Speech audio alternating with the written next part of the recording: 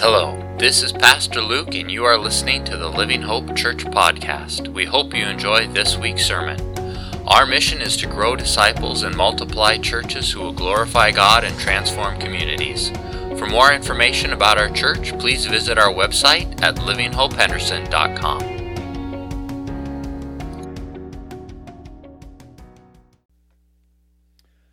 Have you ever been in a situation where you had experienced something and the other person had not, and so you were really excited for them to experience it, right? So, like, I got to go to Disney World when I was like 10, and then 30 years later, I got to take the kids to Disney World. And so you're excited because, like, you kind of have an idea of what to expect, right? Or perhaps you went to a national park that was really great, or there's just like a meal that you really enjoy, and so you're really excited to share it with family or friends or that kind of thing. But it's something where you know, right? Like, you've experienced it, you've been there, you've tried it, you know, and you're really excited because you want that person to experience it even though they haven't. Now imagine seeing something, knowing something, experiencing something, but then you wait 40 years for someone else to see it or experience it.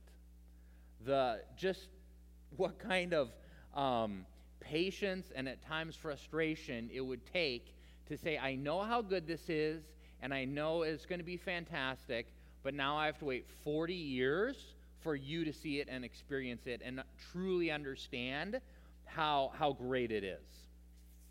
So we've been in the book of Joshua, and but with November, we're also doing kind of highlighting the missionaries month, and so today it's kind of a mashup of both of those. We're going to talk about Caleb, see what Scripture has to say about him, but also we're going to talk about Caleb's life, and it's incredibly inspirational, and I think it's very inspirational, especially when it comes to any kind of missions work, ministry work, that kind of thing. I would also say, though, that I think that this is doubly inspirational for the grandmas and grandpas in the crowd, because Caleb was 85 years old when he asked for the land to go conquer it. 85. So we're gonna unpack that a little bit today. It's interesting, when I worked at Trek, Trek was primarily young adults, but some people would sometimes say, well, is there an age limit? And we did actually have one gal, a widow, who was like in her mid-40s join us. That was kind of funny. But I used to joke, but like not really joke, that, you know what, like if you're mobile and you love Jesus, like that works for us. So if you can get out the door and you love Jesus, we're good to go. You qualify for missions. So anyways, we're going to look at the story of Caleb, and it's just a fantastic story. If we look at the numbers and we kind of look at the different time stamps and you read the different accounts, it looks like Caleb was actually born in Egypt, born in slavery, and that he probably would have been there, don't know exactly, maybe his mid to late 30s before he left. So Caleb knew Egypt.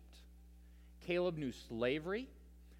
He knew what it was that they were leaving behind.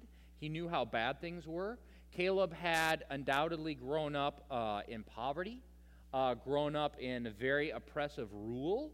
So Caleb knew hardships, and he would have known this until his mid-30s.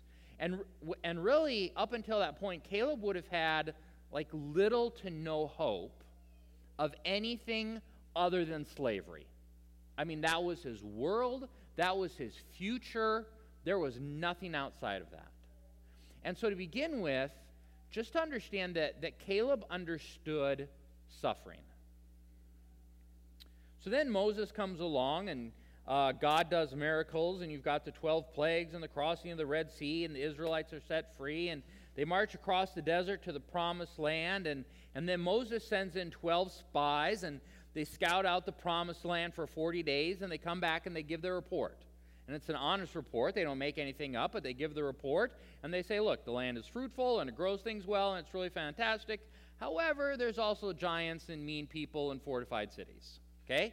Honest report. 10 of the spies say it's impossible. We cannot do it.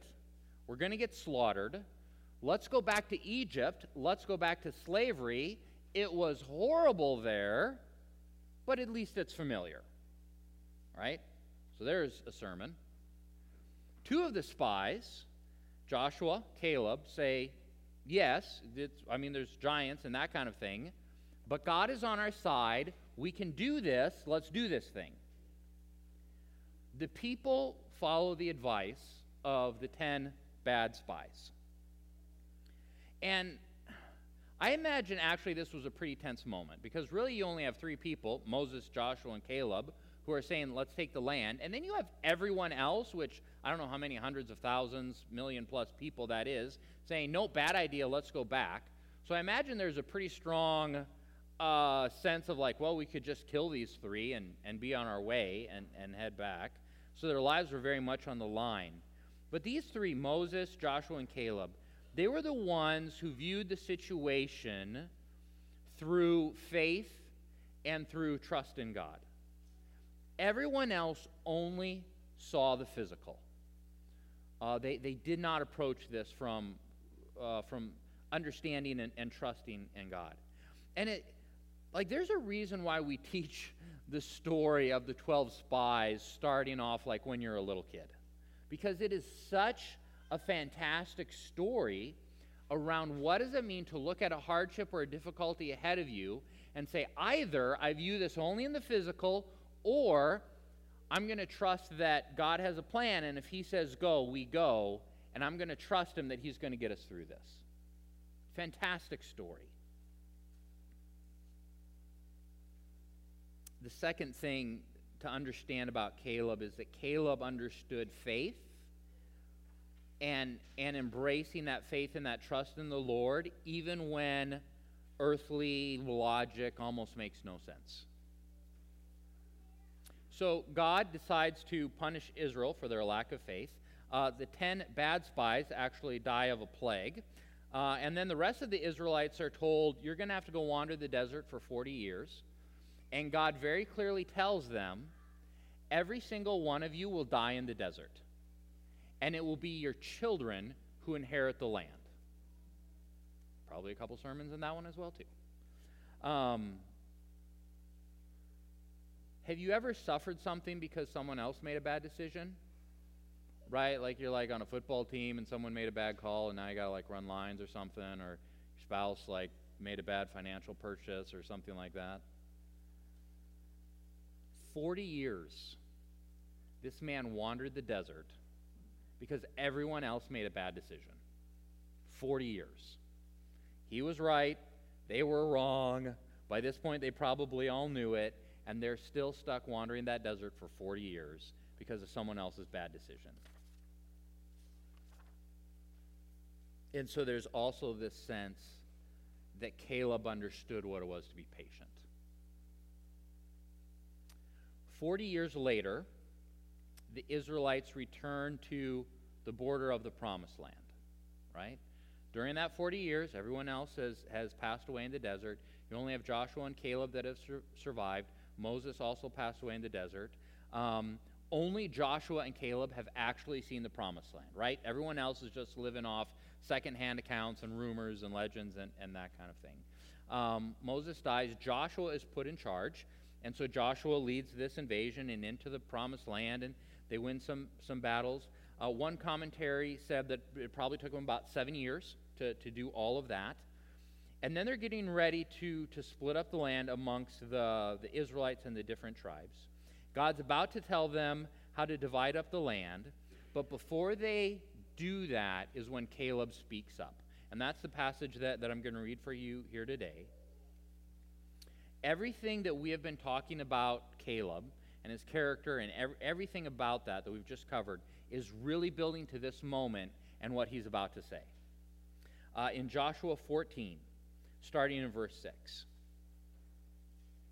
Then the people of Judah came to Joshua at Gilgal, and Caleb, the son of Jephunneh the Kenizzite, said to him, "You know what the Lord said to Moses, the man of God, at Kadesh, concerning you and me. I was 40 years old When Moses, the servant of the Lord, sent me from Kadesh to spy out the land, and I brought him word again as it was in my heart, but my brothers who went up with me made the heart of the people melt. So he's talking about the 10 bad spies. Yet I wholly followed the Lord my God, and Moses swore to me on that day, saying, Surely the land on which your foot has trodden shall be an inheritance for you and for your children forever, because you have wholly followed the Lord my God. And now, behold, the Lord has kept me alive, just as he said, these 45 years since that time that the Lord spoke this word of Moses while Israel walked in the wilderness. And behold, I am this day 85 years old. I am still as strong today as I was in the day that Moses sent me. My strength now is as my strength was then, for war and for going and coming. So now, give me this hill country, of which the Lord spoke on that day. For you heard on that day how the Anakim were there, with great fortified cities. It may be that the Lord will be with me, and I shall drive them out, just as the Lord said. Then Joshua blessed him, and he gave Hebron to Caleb, the son of Jephunneh, for an inheritance. Therefore Hebron became the inheritance of Caleb, the son of Jephunneh, to this day, because he wholly followed the Lord, the God of Israel. The Anakim were giants. They lived in fortified cities. And these fortified cities, occupied giants, were in the hill country, which would have made it increasingly difficult from a military perspective. Caleb is 85 years old, and he has been waiting over half of his life for this moment. And he says, I was promised that land, the hill country with the fortified cities and the giants, as an inheritance, and I want it. And if we win, all praise goes to Jesus. Well, I mean, God. And then Joshua, his old spy buddy from back in the day, gives him what he asks for. For all of us, but again, especially grandmas and grandpas, Caleb should be a huge inspiration for us. Not because of his physical strength. I think that was a gift from God. But because of the vision and the hope and the faith that this man maintained all throughout this time. For 40 years, Caleb has been holding on to a dream. He's been holding on to a vision, and he saw what waited for the Israelites. He knew what was going on. I mean, 40 years is a long time to wait for anything. I'll give you that, but he did it. It was interesting. I was speaking with a youth leader to just talk about how rare this is to hold on to a vision for 40 years, and how much rarer this is going to become. We were talking about youth, and we were talking about the idea of, calling youth into a year of missions or year of service and that kind of thing. And he goes, yes, we can do that, and the great idea. The problem, though, that we lack now is that the youth today lack the mental grit or the mental fortitude that you and I were raised on. His words, not mine. And he said what will happen is that they may make that commitment to do a year of missions or a year of service, but if it doesn't happen immediately, they will take that as a sign from God that it's not supposed to happen, and they will quit. And so if you're going to do some kind of event where you call people out for that, you literally have to find someone to hold their hand from that moment of decision right up until the moment that it happens. Because otherwise they'll bail. Lots of good things about young people today. That one's going to need some work. Caleb waited 40 years, 45 years, and still claimed the inheritance after all that time. I don't know what your dream is. I don't know what hope or vision you had in your younger years. If you're 20 years into it, like you're just getting started, okay? It's been a good 20. You're almost at the halfway point. Hang in there. there's a lot we don't know about Caleb. I mean, there's some stuff that we can kind of extrapolate and figure out and look at it and this kind of thing. But it is interesting because there's one phrase that gets repeated over and over about Caleb. Despite the little that we actually have written on Caleb, right? Like, we got a lot on Moses and Joshua and some of these other guys. Caleb, we don't have as much written. But there's one phrase that keeps getting repeated over and over, like almost obnoxiously so, about Caleb. Numbers 14. But my servant Caleb, because he has a different spirit and has followed me fully. Numbers 32. Surely none of the men who came up out of Egypt from 20 years old and upward shall see the land that I swore to give to Abraham, to Isaac, and to Jacob, because they have not wholly followed me. None except Caleb and Joshua, for they have wholly followed the Lord. Deuteronomy 1, verse 35. Not one of these men of this evil generation shall see the good land that I swore to give to your fathers, except Caleb. He shall see it, and to him and to his children I shall give the land on which he has trodden, because he has wholly followed the Lord. Joshua 14. But my brothers who went up with me made the heart of the people melt, yet I wholly followed the Lord my God. And Moses swore to me on that day, saying, surely the land on which your foot has trodden shall be an inheritance for you and for your children forever, because you have wholly followed the Lord your God. Joshua 14. Then Joshua blessed him, gave him Hebron to Caleb. Therefore Hebron became the inheritance, Caleb, the son of Jephunneh, and to this day, because, and you see it coming, wholly followed the Lord his God.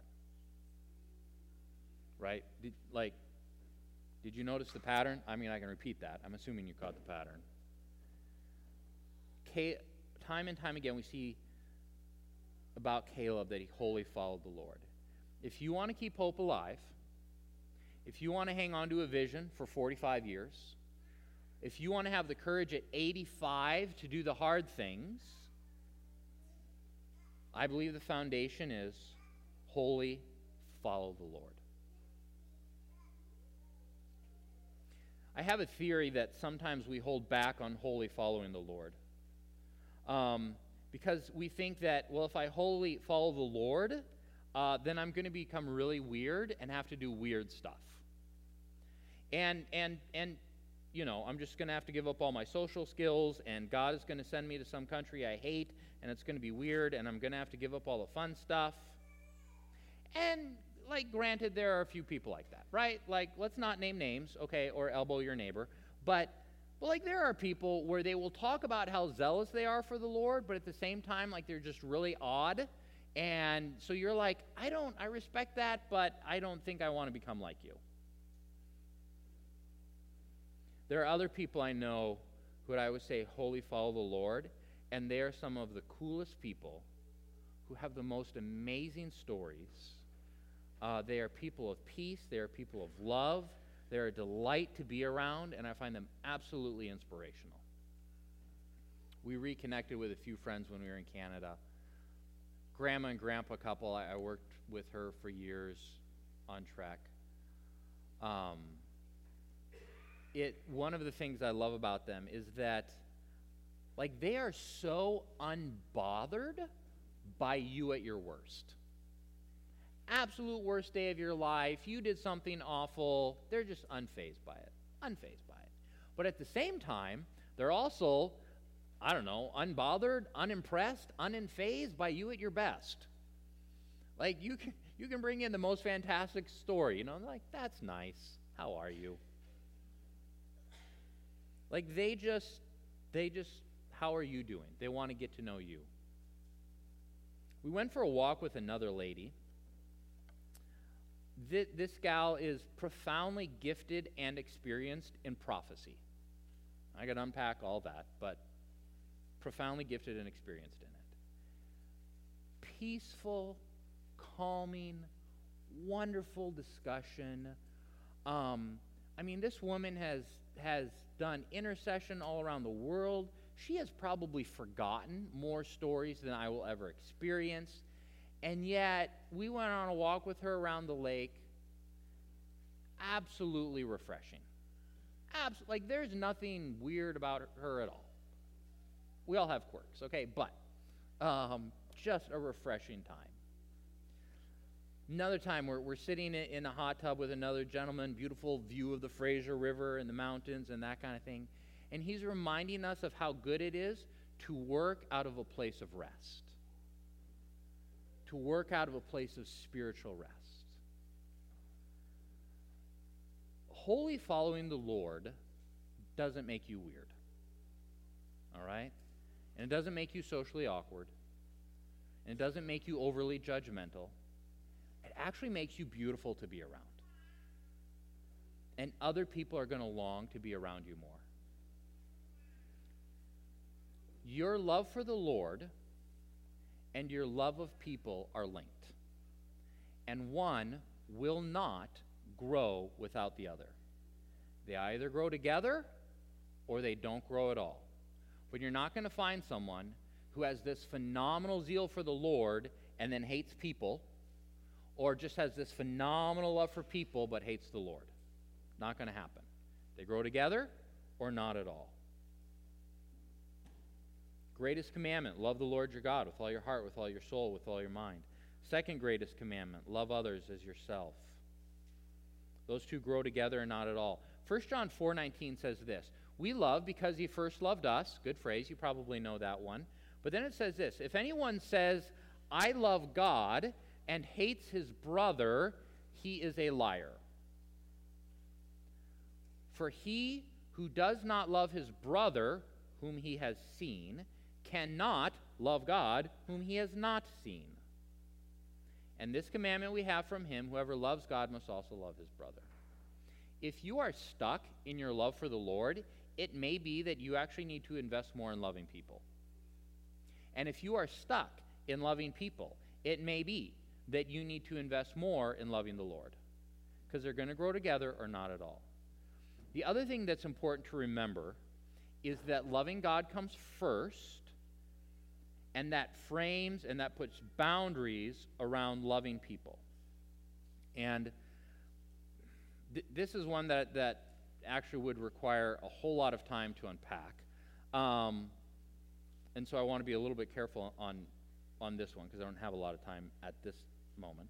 But I will simply say that if we think that loving people is the highest good, if we say loving people is the highest good, and we're honest with the logic behind it, that forces us, really, would force us to endorse all kinds of behaviors and activities and relationships that we would not otherwise endorse. Because the highest good is just like, well, I want you to be happy.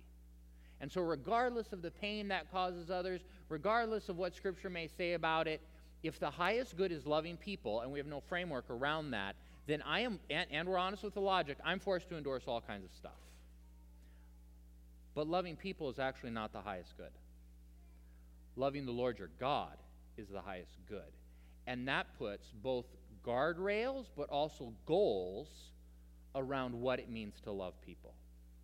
Because I can say, okay, I want to love you, but at the same time, Scripture places boundaries to say, okay, but that's not okay, or this is going to offend the Holy Spirit, or Scripture still calls that a sin, okay? So I need to stay within those guardrails, but at the same time, it puts these goals in place on what does it mean to love people, right? Because someone may say, well, I want to love people, but Scripture is going to say, yeah, I want you to love people, and then I want you to forgive them 70 times 7. Oh, and by the way, to lay down your life for your brother is the greatest love that you can have. And actually, I want you to love others as you love yourself. Like, people don't aspire to that naturally. So those two commandments, two greatest commandments, very important, but you got to keep them in the right order. We love God first, and that puts guardrails and goals around what does it mean to love people. A lot more we could unpack on that.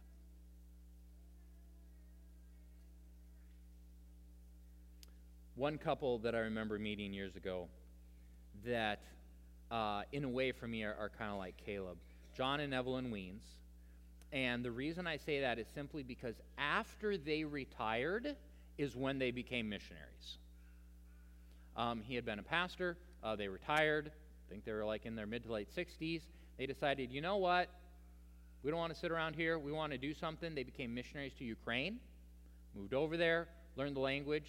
I believe they were in Zaporozhye, and started working with orphans.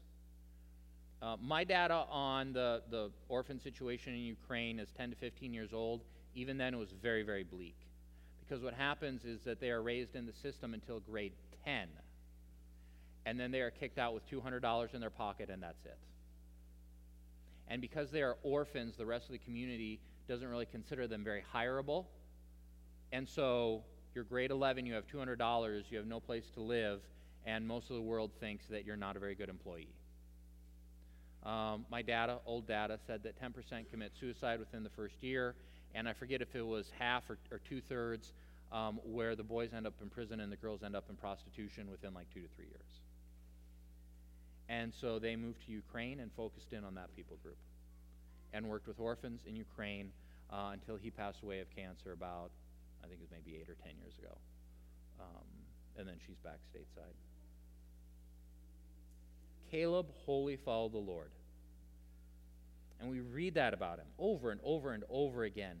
And somehow, in some way, that lifestyle, that conduct, that worldview of wholly following the Lord somehow resulted that at age 85, when he saw unclaimed, unconquered inheritance, even though it's surrounded by all these difficult circumstances, Caleb said, I want that. Let me go and get that. That is mine. Had Caleb retired quietly, no one would have thought less of him. Not at all. But he didn't. And now we're here 3,000 years later talking about a man who wholly followed the Lord. Amen. Let's pray.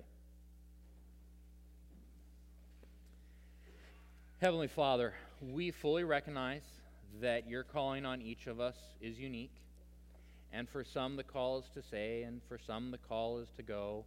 But in all of these things, Lord, may we be people who wholly follow the Lord. And may life circumstance, regardless of what it is, right, whether it be age or career or anything, may it never be a hindrance to what it means to wholly follow the Lord and to go after that unclaimed, unconquered territory. And for us, Lord, it's all about the spiritual kingdom. It's about your kingdom, and what does that mean? And how do we pursue that? And how do we love the Lord our God with all our heart and soul and mind? And how do we love others as ourselves? And how do we work to see your kingdom come on earth as it is in heaven? Lord, give us eyes to see, ears that hear, a heart that trusts you, and has the courage to speak up and say, that is unclaimed territory. I want it. We love you, Jesus. In your name, amen.